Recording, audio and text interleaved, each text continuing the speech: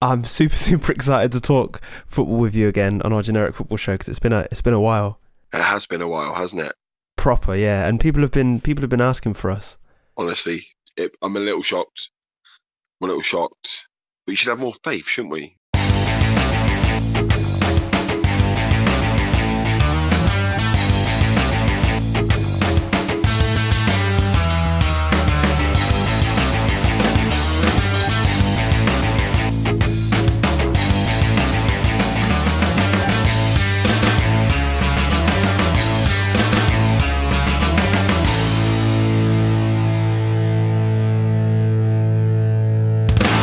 So I guess I should start with how have you been since we last spoke, which was probably sort of at the start of lockdown, was it? I feel it's been probably a good 2.5 months since we last spoke on this here show.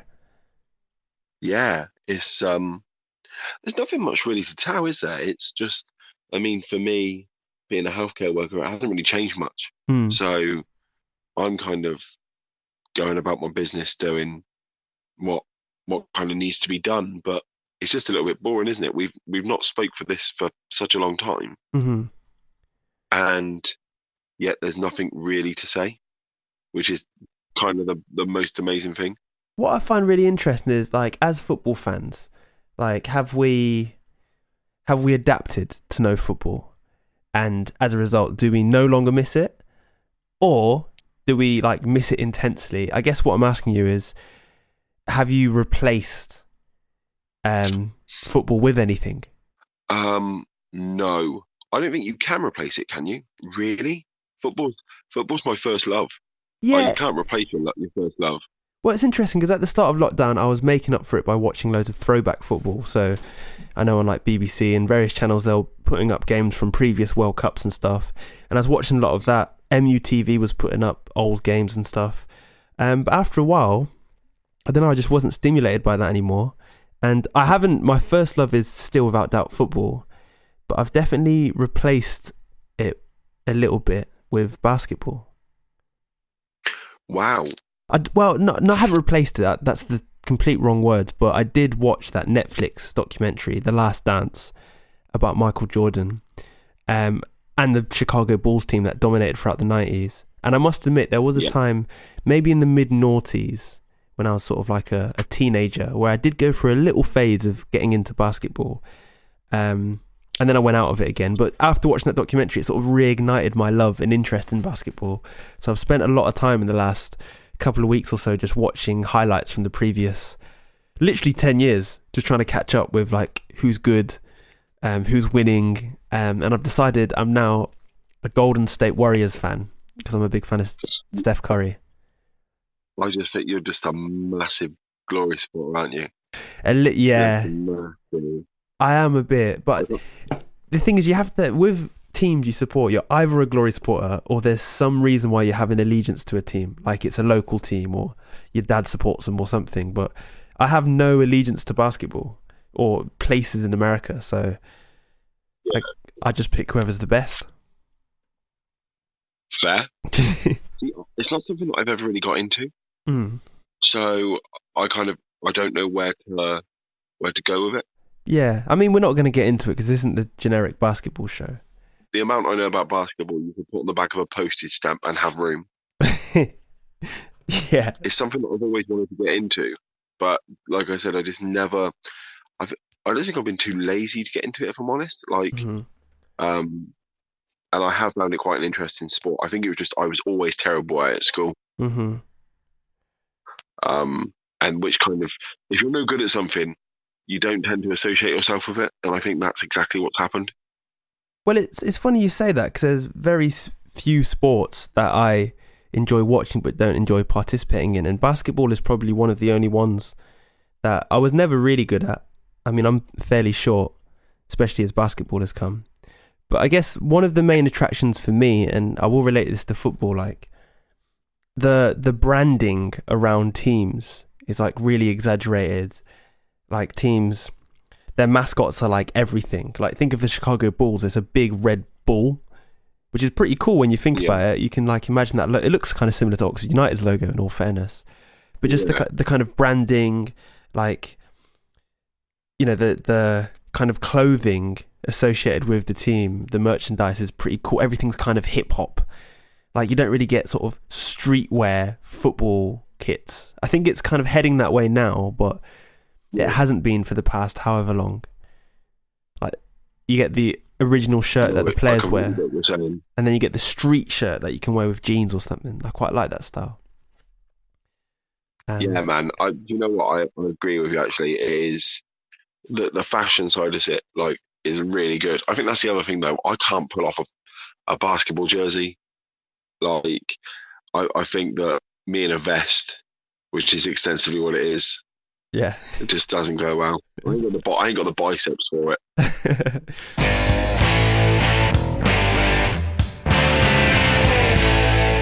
So yeah, football is finally returning. What do you make of this, Dan? Do you think it's good that the Premier League's coming back and the season's going to be ended, or do you think we should have followed like the French and the Dutch and postponed the season, or done like League 1 and 2 and ended it early? The French want to bring it. Well, Lyon want to bring it back, don't they?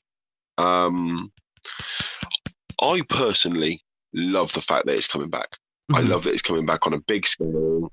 It's me being selfish, to be honest, because I completely understand the worry from the players' point of view, mm-hmm. as to why they wouldn't want to partake. Yeah, I think you're always going to have that worry that there could be a second wave of the pandemic. Yeah, and if you get that, you're struggling, aren't you? Well, I just can't wait. And just from a bias point of view, I think it's just to see Liverpool over the line. I think that's the one thing I'm excited about. Yeah. What about yourself? How are you feeling about it? Well, it's interesting that you added that end bit, because looking at it from a biased perspective as a Man United fan, I was quite excited at the prospect of Liverpool missing out on the chance to win the league, which is quite spiteful of me, I know. But overall, I think it's good. Football's coming back. My big concern is, will it be as enjoyable watching football behind closed doors? Because I don't know about you, but I've been watching some Bundesliga, and it feels like you're watching training in a sort of weird way.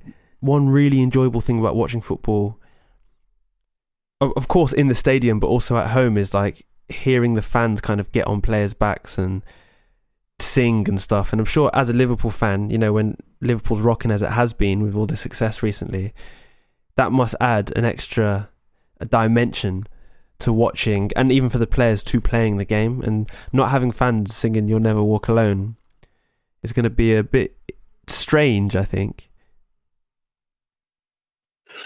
I think we take like atmosphere for granted. Like, I mean, I personally did, because it's always been there. So when you've watched football, you kind of think to yourself, like, wow, you don't even think, it's just there.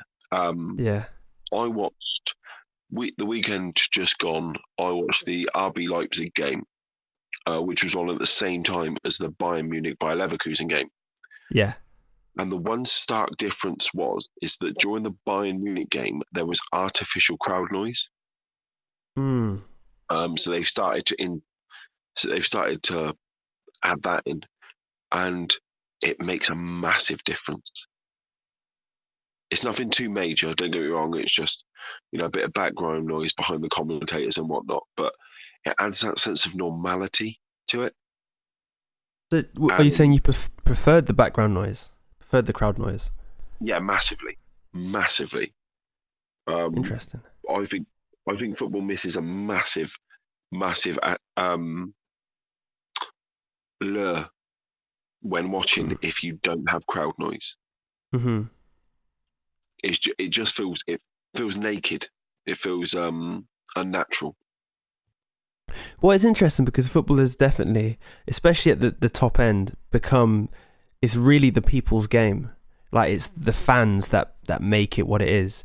And if it wasn't for the fans, it wouldn't be as great as it is. So kind of missing out on fans takes away like you said, it takes away such a huge, important factor that we easily take for granted. I don't know if you've seen, I think I told you about this. Sorry, it's obviously been lockdown, so I'm coming out with all the Netflix recommendations, but there's a program on, I can't remember if it was iPlayer or Netflix, but it's a story surrounding the kind of when football essentially started. The FA Cup. This is in like the 1870s or something like that. And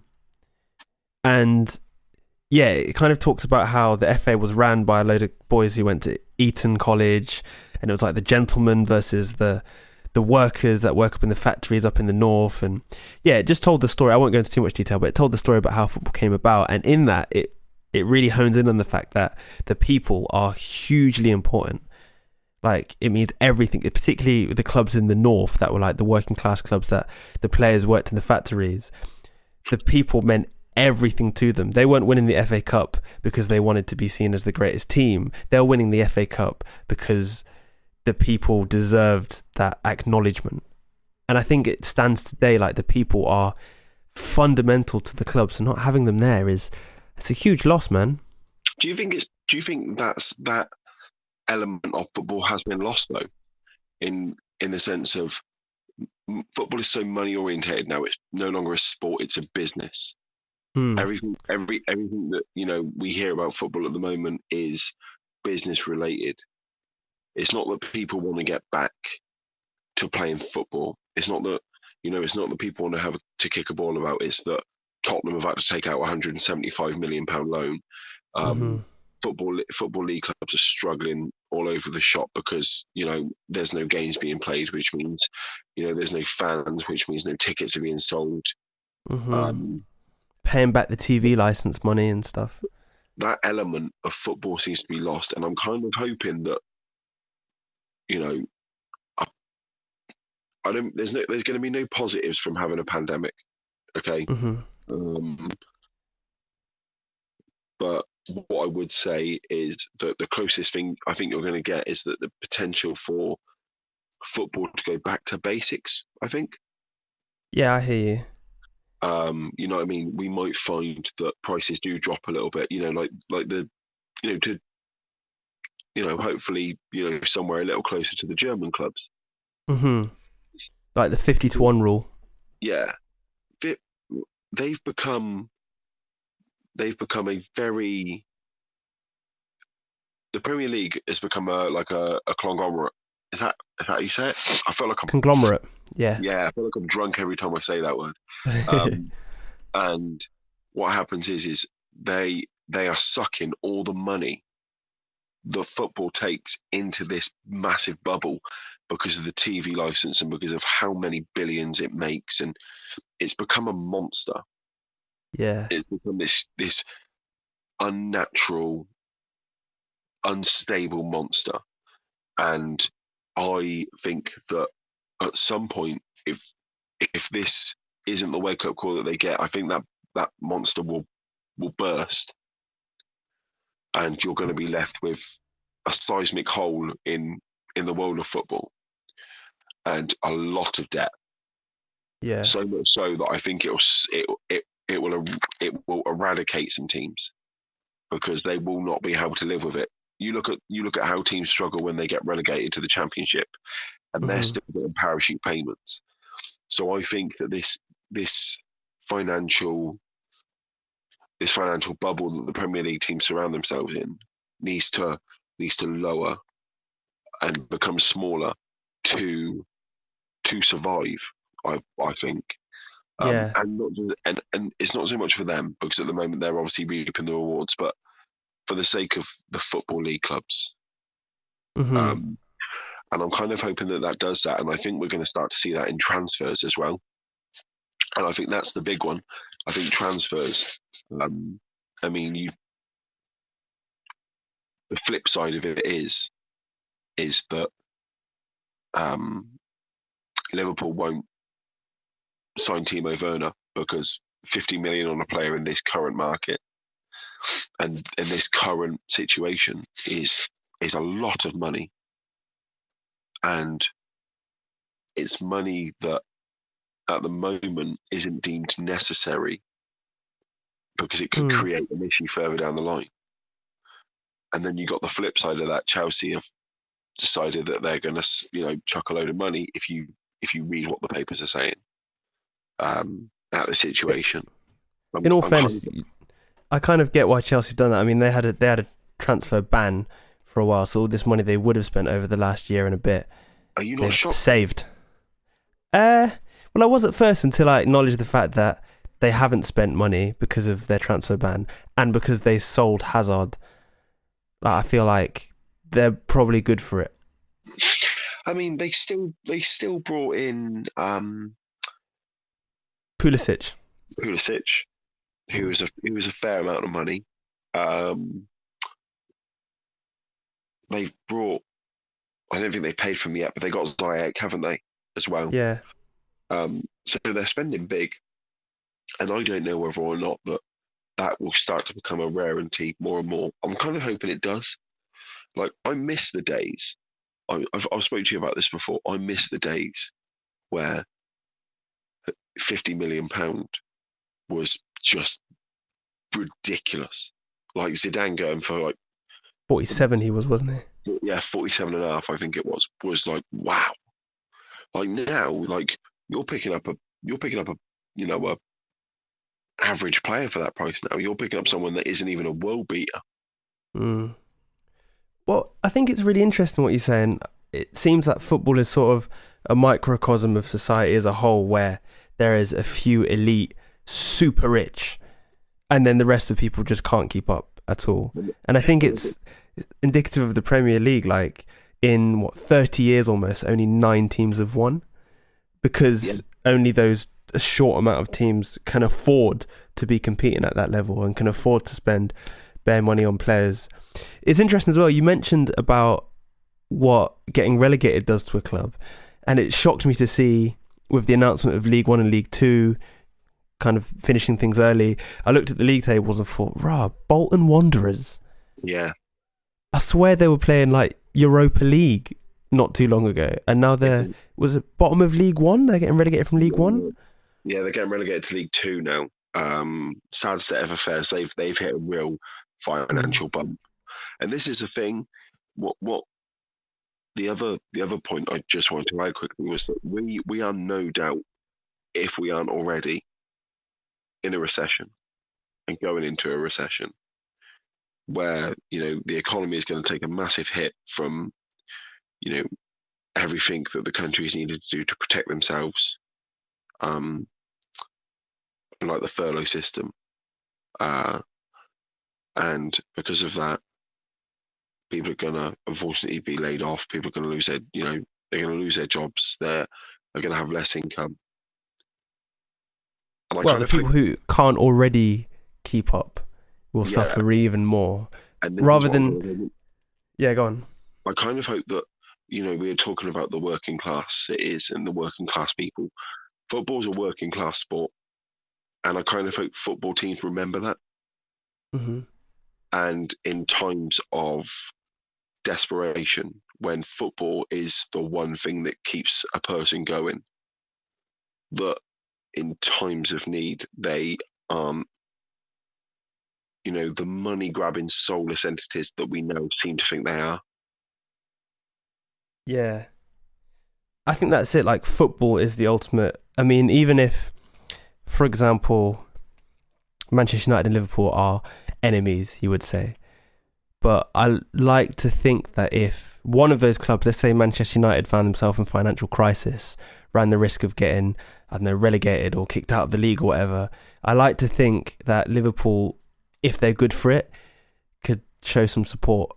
And I just think that needs to happen across the whole of football. I think the balance massively needs to be readdressed. It's completely unfair that the rich teams get richer and the poor teams get poorer.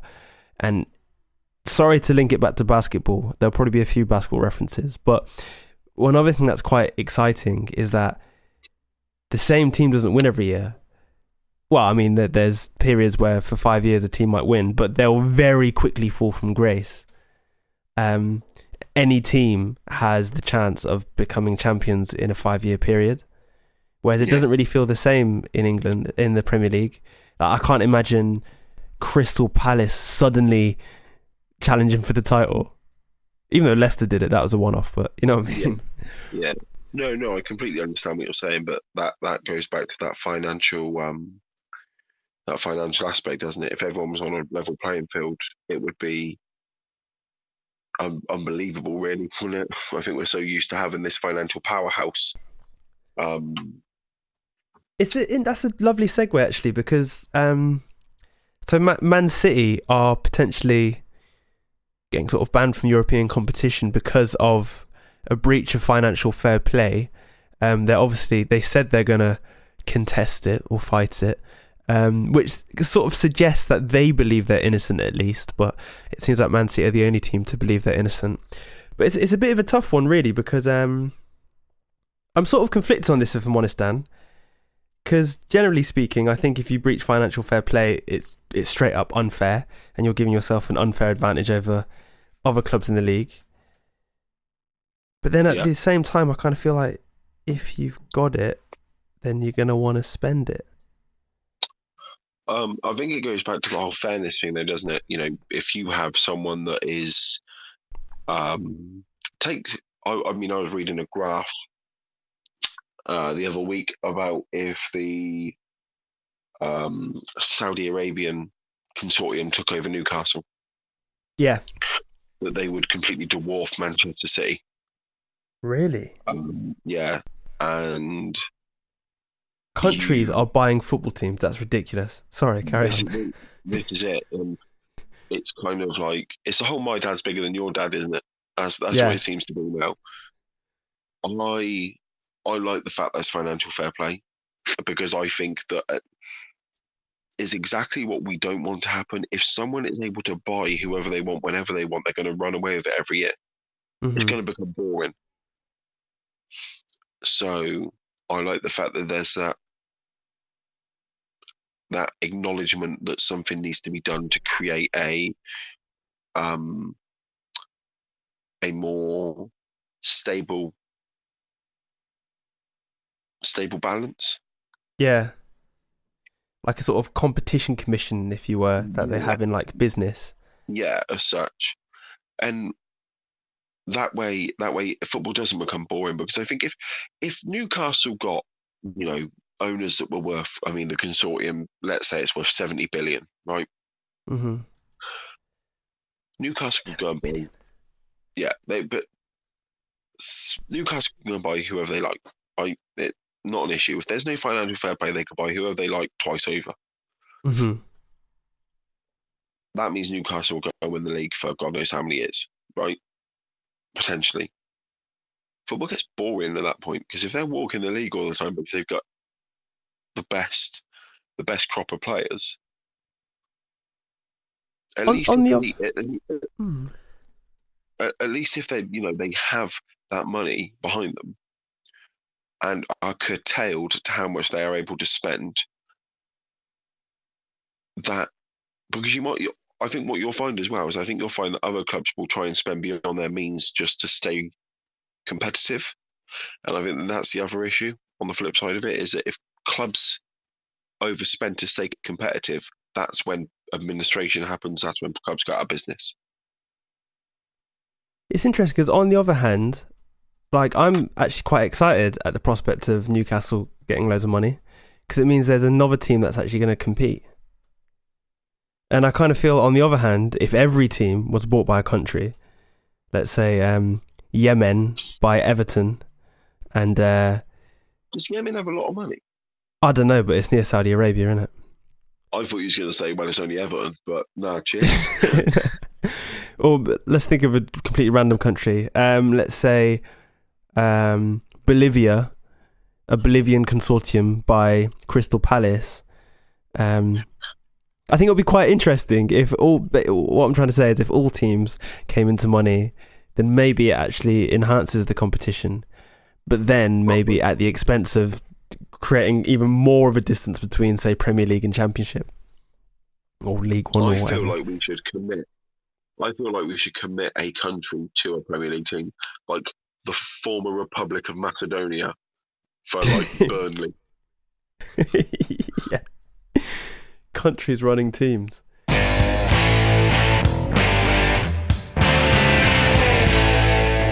I mean, we could go on about financial fair play, but one really fun thing I wanted to do in this podcast, Dan, that You kind of brought to my attention a while back now, actually, and you brought it to my attention. I thought it was entirely your idea. Turns out you saw it somewhere on Twitter.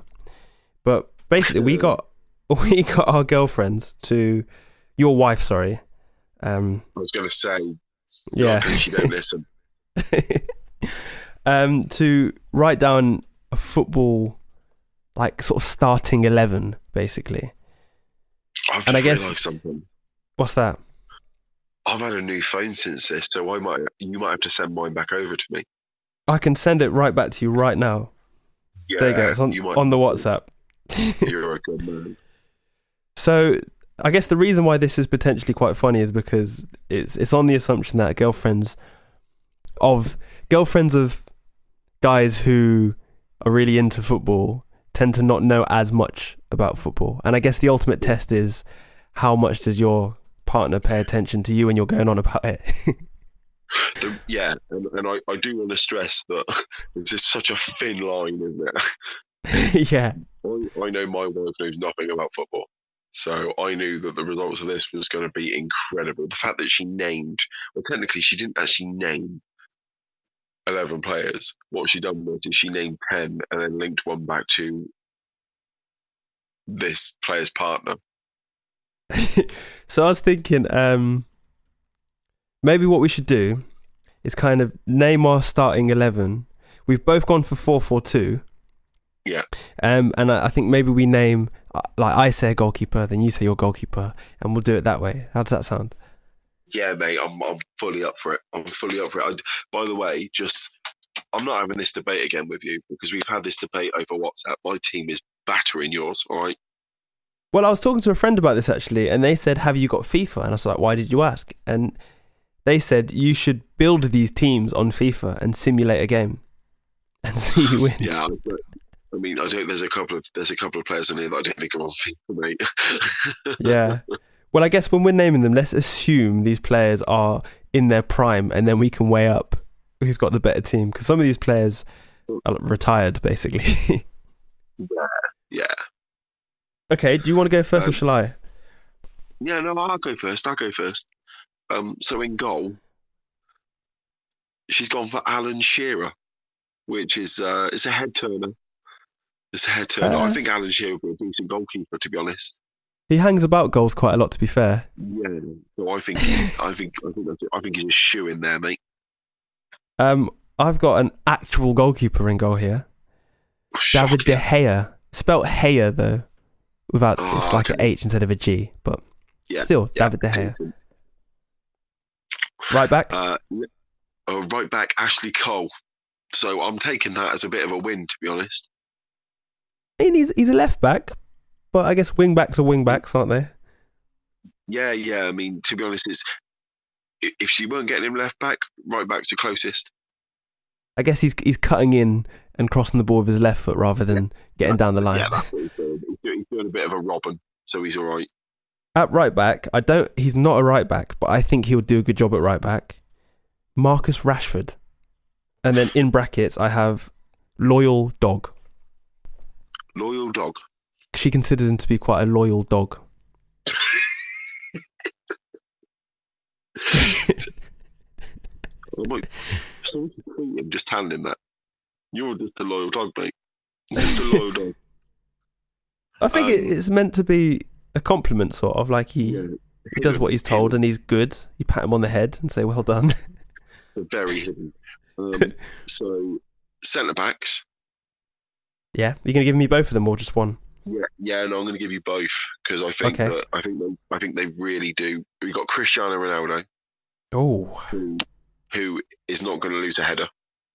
So no. I'm having that. The only problem is a bit too much flair at the back. Yeah. And Thierry Henry. So if we're talking Thierry Henry in his prime and Ronaldo in his prime, that you're not outpacing my centre backs, are you? You've got some pretty quick centre backs, to be fair. Yeah. Thierry Henry's terrible with his head though. He's got that egghead shape, hasn't he? Yeah, he's not bad with his arm. Yeah, he's decent with his arm though. So Ireland fans will remember that. Yeah. So I've got two attacking players in defence as well. We've got Harry Kane, Yeah. I think he'll make a decent centre-back. And Z, question mark, in brackets, Crystal Palace, black, dreadlocks. It's Louis Zaha, it's not Louis Zaha, Wilfred Zaha, sorry. I've done that before, haven't I? Wilfred Zaha and Harry Kane at centre-back. I think they're a bit bad, you know. I don't think Wilfred Zaha's got a defensive bone in him. Yeah, I'm getting at that defence for my strike force, mate. Yeah. Left back, Genie Wijnaldum, which I was really impressed with. And I think Nice. that's only because I've seen the Genie Wijnaldum song. Is it spelt correctly? No, it's not. It's spelled genie, as in like a genie. In a bottle. And then it's a V instead of a W. So Wijnaldum, but I'll give it a. That's pretty impressive. Yeah, no, I'll take it. I've got at left back Harry Maguire. Pretty solid defender. I tell you what, it's good, but my right back has got him on toast, mate. Sorry, my right mid has got him on toast. Okay, hit me with your right mid. Jamie Vardy. Ooh, he would make a decent cutting in, scoring goals. He would. One of those. Jamie Vardy has got Harry Maguire on toast. Oh, I don't know. That's an interesting one. Harry Maguire's, he's class. I think he's one of England's, if not England's best defender. I mean, no, Joe Gomez, but we'll debate that later. Joe Gomez. Okay, right wing. I've got quite a decent right winger actually. I think he was taken for granted at Manchester United. Ashley Young. Okay, yeah. Ashley Young in his prime when he was at Villa before he was a prick. It was decent. Fitting. I'll give you that. Centre midfield, ballers. Both can play centre midfield, so I'm all right with it. Wayne Rooney. Okay. Nice. And David Beckham.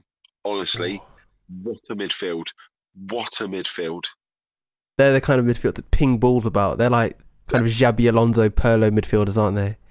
So, honestly, Love beat that, mate. Beat that. Kind of like John Joe Shelby, but a bit more classy. Honestly, don't you ever compare John Joe Shelby to them two. Honestly. Well, I think my players are a bit more intricate in terms of what they do from centre mid. In terms of they're not pinging balls about, but they're playing nice little 1-2s and stuff. Kind of like a Xavi and Iniesta partnership. I have Juan Mata and it says here Jordan Sancho, but I think it's meant to be Jadon Sancho. Okay. I mean, it's not bad. Intricate, I get. They're going to get bullied, though. We've got the tiki-taka. It's going to get... Wayne Rooney is going to come in studs up. I get it. He will. Yeah. Left midfield, I've got Perry, Little Mix's boyfriend, which I've deciphered as Alex Oxlade-Chamberlain. You know what? I only found out during lockdown that it's going out with someone from Little Mix. Yeah. And I only found this out because I was watching a video on Sky Sports of him in his house and his girlfriend kept getting in the shot. And I was like, what? Why is she such a person of interest? And then I realised, it's because she's a singer. Yeah, so Alex Oxlade-Chamberlain on the left. Cheers. I think my left winger... Who is your right back again? Ashley Cole. Ashley Cole. I mean, he's a good fullback, but can he handle the pace of Aubameyang? On toast, mate. On toast. What, Aubameyang's putting Cole on toast? No, not a chance, mate. Cole used to deal with Ronaldo. Aubameyang's nothing. Aubameyang's like a grade 4 Ronaldo. I mean, I'm pretty impressed, though, that she's put Aubameyang on the left. I think that's good positioning. Is she spat Aubameyang right? Perfect. Wow. You know what? It's really funny because when she put down this team, I completely understood why she chose these players, and I can recognise my influence on all of them. Aubameyang apparently looks a bit like me, and that's possibly why he's so memorable. Honestly, if your hairline looks anything like his when I send these pictures, you're in trouble. It's not that bad. No, it's closer to my eyebrows than his. Strikers. Yeah. Right. up top, I've got the formidable partnership of Lionel Messi Oh. and Jamie Redknapp.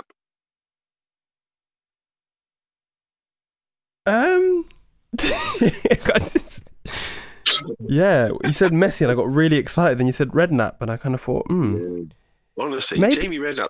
I tell you what, if we might do a little swap around at halftime and bring Wayne Rooney up top and Jamie I was Redknapp thinking in the that. centre. That makes a lot more sense. Redknapp's a really interesting one. Literally, I think she, has a bit of a thing for him. Sees him on like a league of their own. That's. And I think she was just stuck at that point. So. I see. Yeah, I don't know how old he is, but he retired a long time ago, and he still looks like he's in his 30s. Honestly, what a beaut! But yeah. I'm really gutted that she didn't put Steven Gerrard in. To be honest, it's really gutted. Well, it's interesting. I don't have Ronaldo or Messi in this squad, and I think Mel said it's because they're too bait. There's a bit of showing off here. I think she knew more than I gave her credit for. Well, I think that showing off's cost you, by the way. My strikers, as strikers go in today's era of football, these are possibly two of the best strikers, definitely in the Premier League. Got Raheem Sterling and Mo Salah. That's strong. That's strong. I can't argue with that. I mean, I do think overall you'll get beat up. I think that's just. Honestly, well, I did mention showing off, so I only asked her to put down 11 players, but I also have a bench and a manager. Do you want to hear my bench? I don't have a bench. Yeah, go on, hit me with it. We've got Paul Pogba. Yeah. Jordan Pickford. Yeah. Ruben Loftus-Cheek. Loftus-Cheek. He's obviously the Gyaldem Sugar.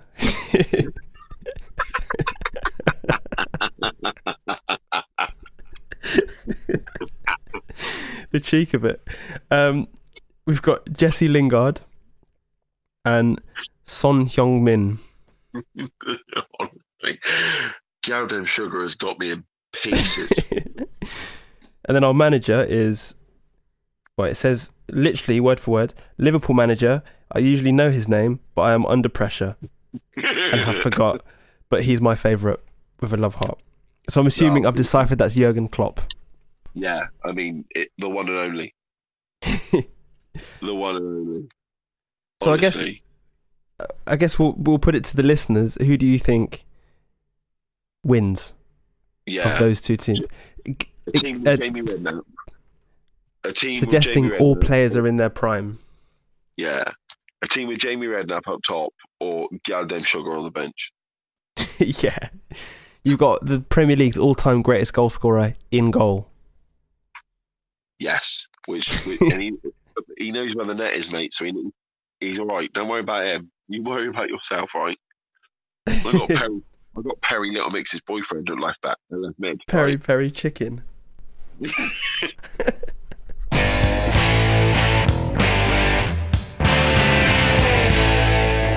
have a quiz to do, my friend. We do indeed. I'm glad you said that. I can't remember what the scores were. We always keep, track of a score throughout the season. Yeah, I think to be honest, I mean, I have this. I kind of forgot about the quiz, to be honest. So I've just had to. I've winged it massively. Okay. So I've kind of gone like European leagues, but a bit of history. Interesting. Okay. Yeah, I've gone for European leagues as well. I'm not entirely sure if my questions are hard or not. I guess we'll find out. But obviously we're Premier League kind of specialists.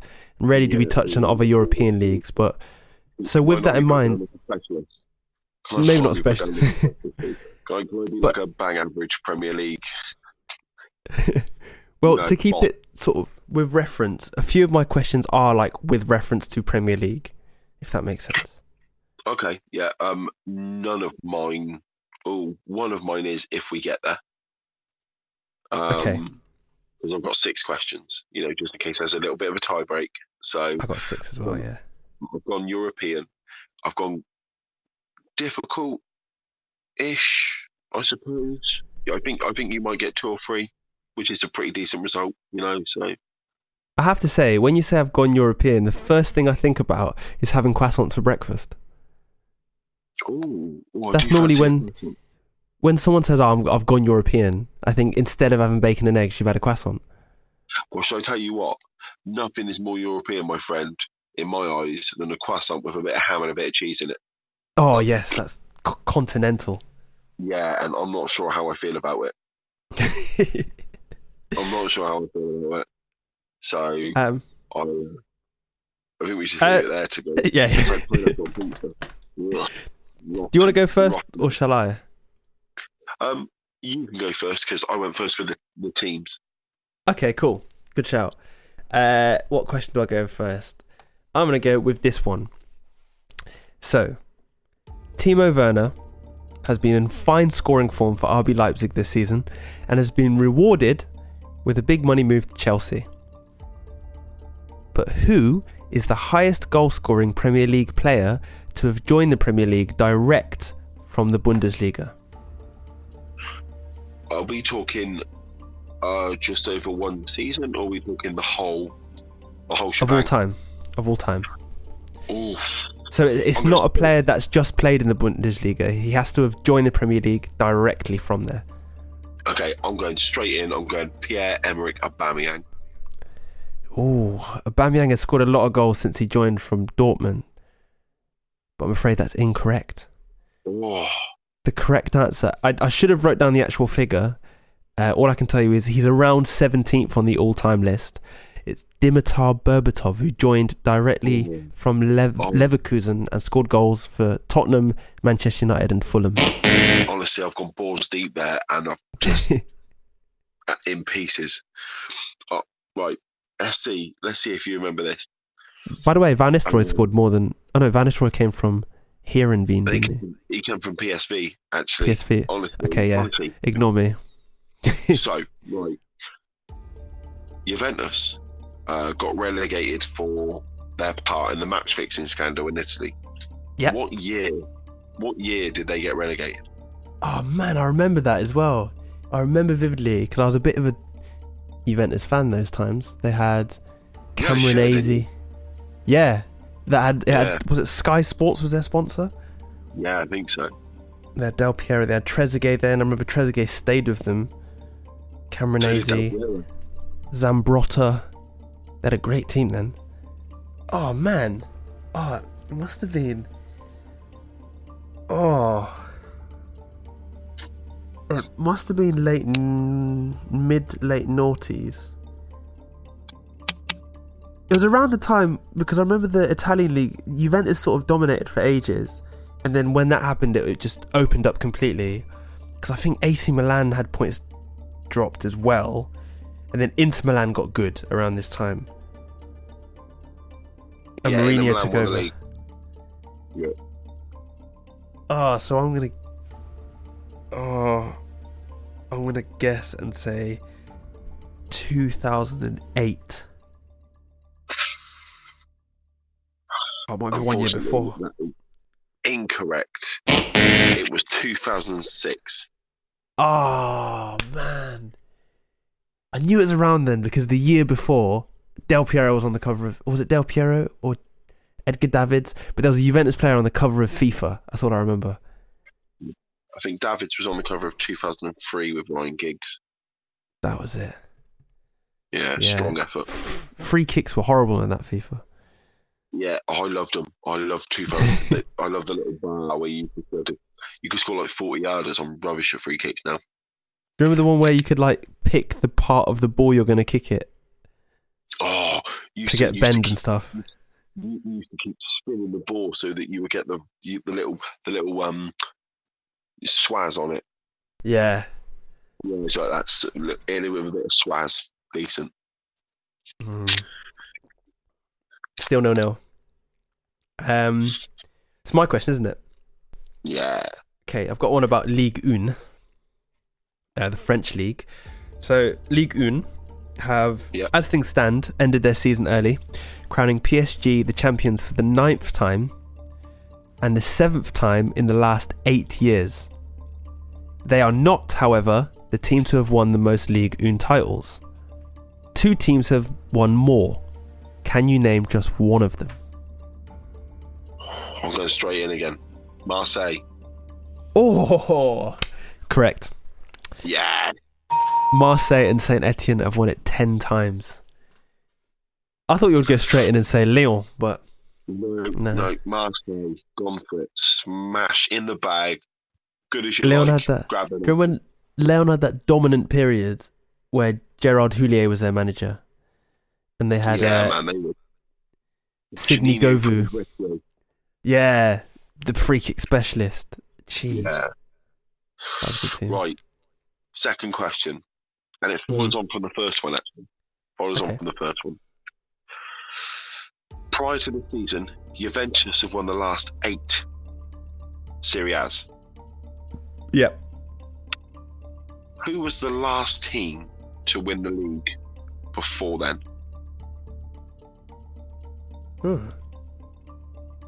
And it was 2010, 2011.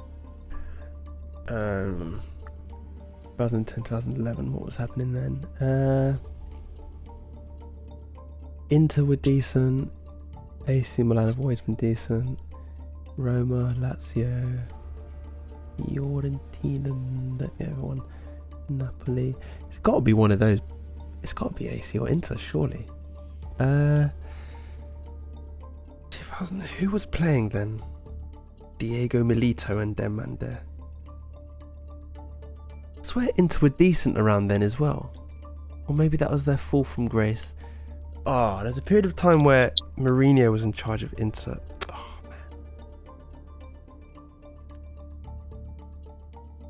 man. I'm just going to go for it. I'm going to say Inter Milan. Oh, unlucky, mate. It was AC. Oh, man. Unlucky. Oh, man. I'm really, I'm a good sport, honest. It was always going to be Inter AC or one of those big clubs. Okay, question 3 we on. Yeah. I'm going to skip that question and go to this. Oh, that one's a bit easy. I reckon this one's quite hard. Actually, which one shall I do? Okay, let's keep it Serie A. So, Serie A will return on the 20th of June. But like most cases around Europe, games will be played behind closed doors.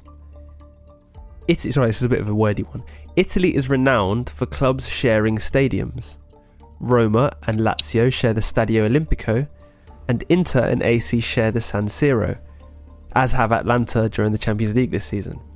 But which of the 2 current Serie A clubs share a stadium? I need both of them for the point.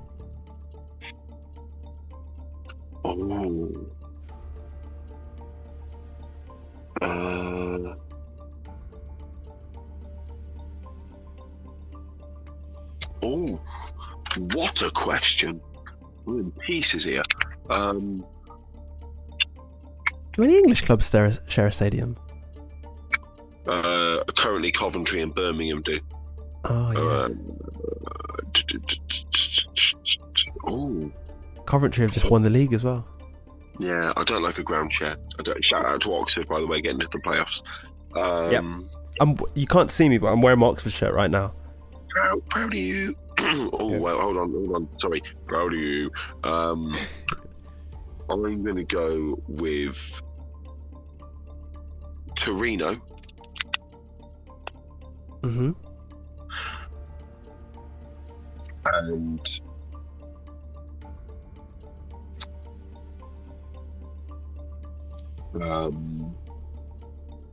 I'm struggling here.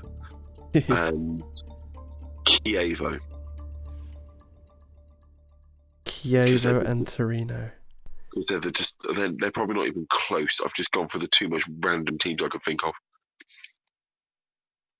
Well, I'm afraid you're incorrect. Chievo Verona share a stadium with Hellas Verona. Oh. But not both of those clubs are in Serie A currently. The two clubs that are both in Serie A currently that share a stadium are Genoa and Sampdoria. Oh. Yeah. Tough one. Oh, I've done bad there. I've done badly. I had to give you a tough one because you're winning. Yeah. Right. I've got a gimme for you here. I've got a gimme for you. Apart from Barcelona and Real Madrid, who has won the most La Liga titles? I want to go straight in and say Atletico. Yep, I gave you a gimme, mate. They've won 10. Barcelona have won 26 and Real Madrid have won 33. Oh, well, here's a question. You might know the answer to this if you did that type of research, but potentially a gimme. Which is more, Barcelona's La Liga titles or Bayern Munich's Bundesliga titles? Oh no, I didn't look at the German league. Did I look at the German league? Did I? I did look at the German. Oh no, this is bad. I'm gonna say Barcelona. So you're saying Barcelona have more? I'm afraid the answer is incorrect. Yeah, as soon as Barcelona have 26. Bayern Munich have 28. Oh. Which is interesting because Bayern Munich are by far the most dominant club in Germany, whereas Barcelona are essentially second in Spain. Mad. Right, I got a insane question for you now. If you get this right, I'll stop now. All right? Is it still 1-1, by the way? Yes, still 1-1. Okay. Fourth question. Yeah. Who was the last Spanish player to be top goal scorer in La Liga? Oh. What a question. Last Spanish player. So I'm assuming the last few top goal scorers would have been Messi. Just loads of Messi, maybe some Ronaldo. I can give you the I can give you the year if you would like. Oh yes, please. 2007, 2008. Whoa, was it that long ago? Yeah. Oh my god. Oh man.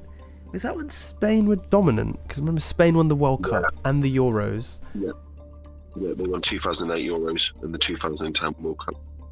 And them times, the Spanish national team, Torres and David Villa, were scoring all the goals.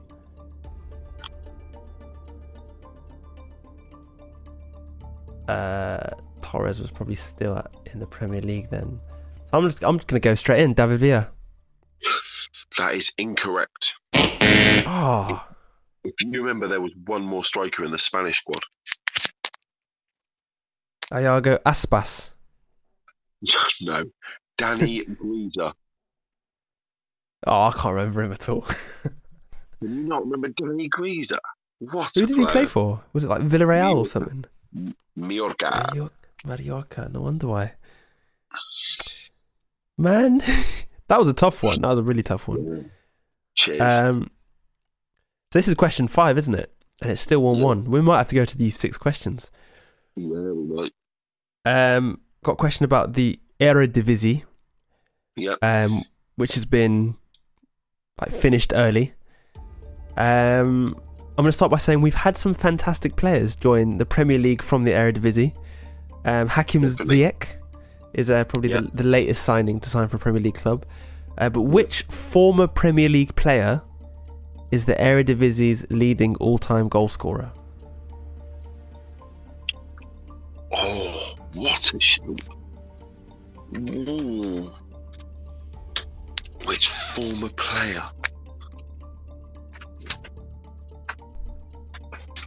Oh, I'm just trying to think of... Because there used to be so many strikers that come from the Eredivisie. By the way, I don't know what the pronunciation of that was, but I kind of... My tongue slipped as I said it. Eredivisie. And they used to come. Do you remember Alfonso Alves came over? Yeah. And was just dog shot. Like Cal came over as like a 30 or 40 goal a season striker, unbelievable player, but was never a prolific goal scorer. I'm gonna go. I feel like it's someone that. Do you know, I'm gonna go Dirk Kuyt. I don't think it is, but. Final answer? Yeah. You're actually correct. Yes! Dirk Kuyt. I haven't got the exact figure, but it's around 190 something. What a player. Eredivisie goals. Damn. Player. I thought I'd catch you out on that one. I thought you might say, like, I don't know, Ruud van Nistelrooy or Van Persie. No, they didn't play long enough. They didn't play over there long enough. I think Dirk Kuyt was under the radar for a little bit, and then he went back and won the league with Feyenoord. So, yeah. Right, this is a stinger. This is a stinger. If you get this, you've done well. Well, I have to get it because otherwise you've won. Apart from Bayern Munich and Borussia Dortmund, who was the last team to win the Bundesliga? Oh my God, Bayern Munich have won it. Oh!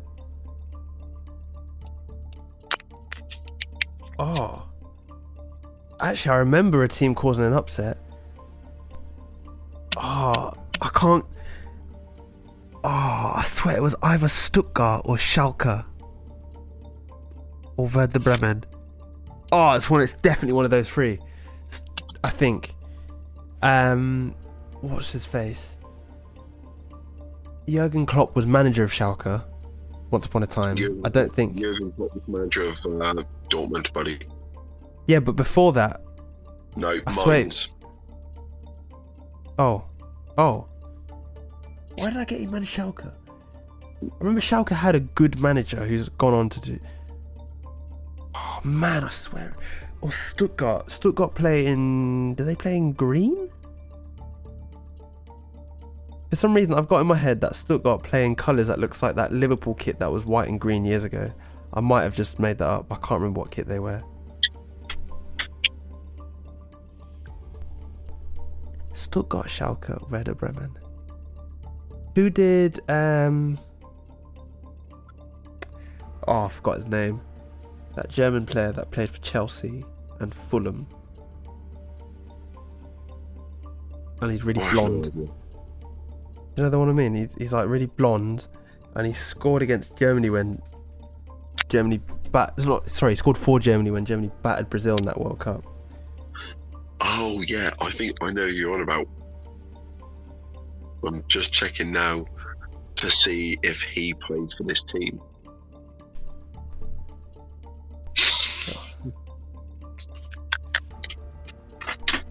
I know who you're on about. Andre Schürrle. Yeah, that's the one. I swear it's Stuttgart, Schalke. Who are the big clubs in Germany? Stuttgart, Schalke, Werder Bremen. Leverkusen have been a big club. I remember in the Champions League final that year when Zidane scored that wonder goal. They were a good club. Hertha Berlin haven't been good for a while. Oh man, Borussia Mönchengladbach are crap. Kaiserslautern are crap, but I only know them because Miroslav Klose has played for them for years. I'm just showing off how many German teams I know now. Paderborn are really crap. They're like embarrassing. Come on, Silas. It's got to be... Okay. Werder Bremen, Schalke or Stuttgart? What are you going to go with, Silas? I'm going to go Werder Bremen. What, because of the whole green and white thing? Was it them? Yeah, they wore green and white. And I feel like I remember seeing them in the colours. You were actually onto something with the green and white, by the way. Was I? Yeah. The last team to win the league, apart from them two, playing green and white. Oh, is it Wolfsburg? It's Wolfsburg. Wolfsburg are crap though. Yeah. Oh, that's really embarrassing. So, what year was that? That was 2009. Oh, man.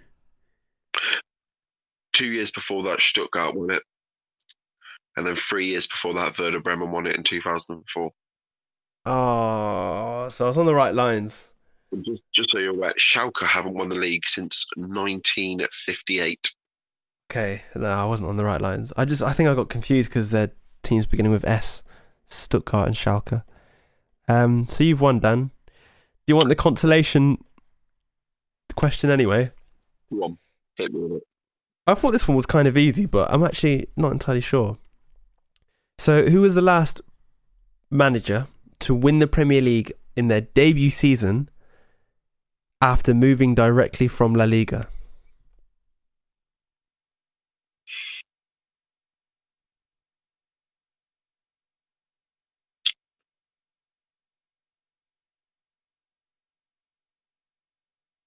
Mourinho.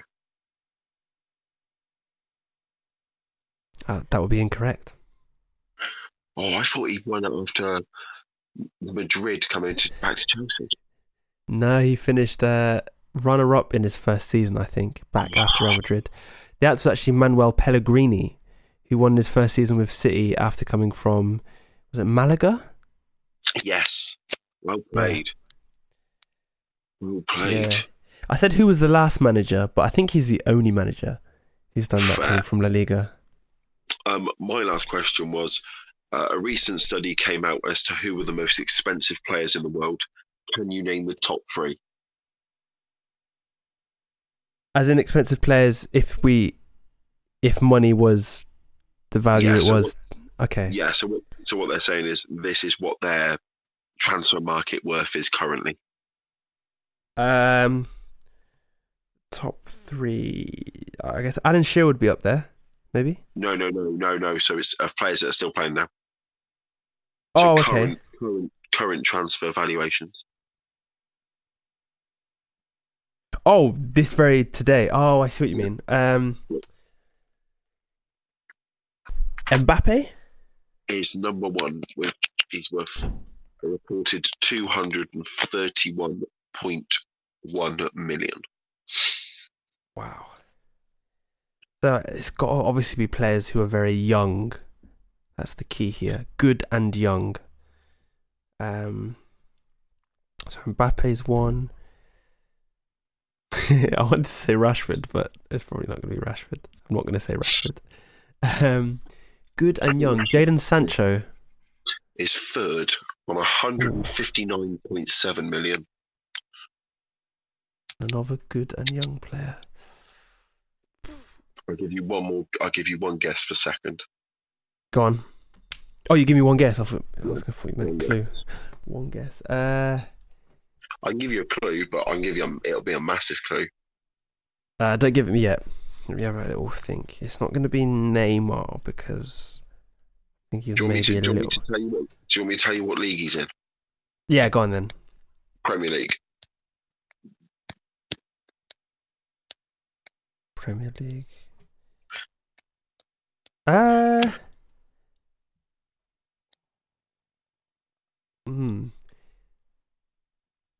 Something's telling me it might be Sterling. Harry Kane, he's a bit older now. Let me go for it. Raheem Sterling. You would have nailed that question. Sterling's second on 173.6 million. Oh, man. See, you should have asked me that question, then you probably wouldn't have won. And I should have asked you the Pellegrini question first. Oh, well. Well, thanks, Dan. It's good to be back. And the Premier League is back next weekend, is it? Yeah. Yeah, the 19th is the first set of games, I think. Just before we sign off. Yeah. A pivotal question for you. Mm-hmm. If you used to be on Stars in Their Eyes, who would you be? So, funny story, I actually auditioned for Stars in Their Eyes Kids. Of course you did. Of course you did. Me and my friend were Shaggy and Ali G. Remember that song, Julie? Be Julie. Oh my God. But similar to X Factor, there's like a round of producers before you get to the live show, and we didn't get past the producers. So it never happened. But if you were to ask me today who would I be, that's a great question. So I guess, who can I sound like as well as who do I sort of look like? I would probably go for Luther Vandross, and I'll perform Never Too Much. Wow. Oh, Craig David. Oh, no, Luther Vandross. What about yourself? Wow. Who do I look like?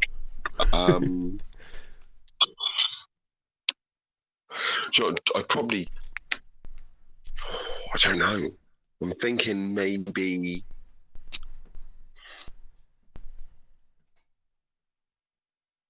I'd like to do something with a bit of oomph. So I don't look anything like him, but maybe some like... I've stumped myself here. I should have had my answer done already, shouldn't I?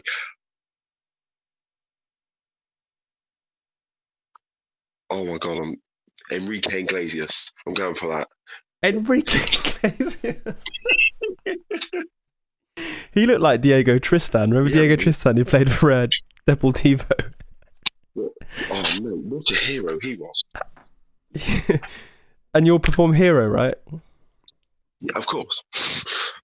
That song just reminds me of a story surrounding you and the ice rink.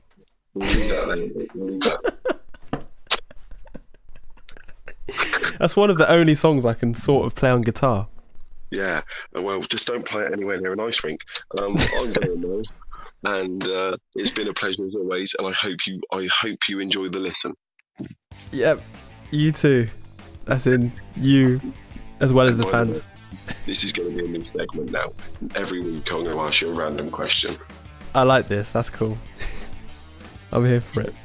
All right, mate. Take it easy. You too. Bye. Bye.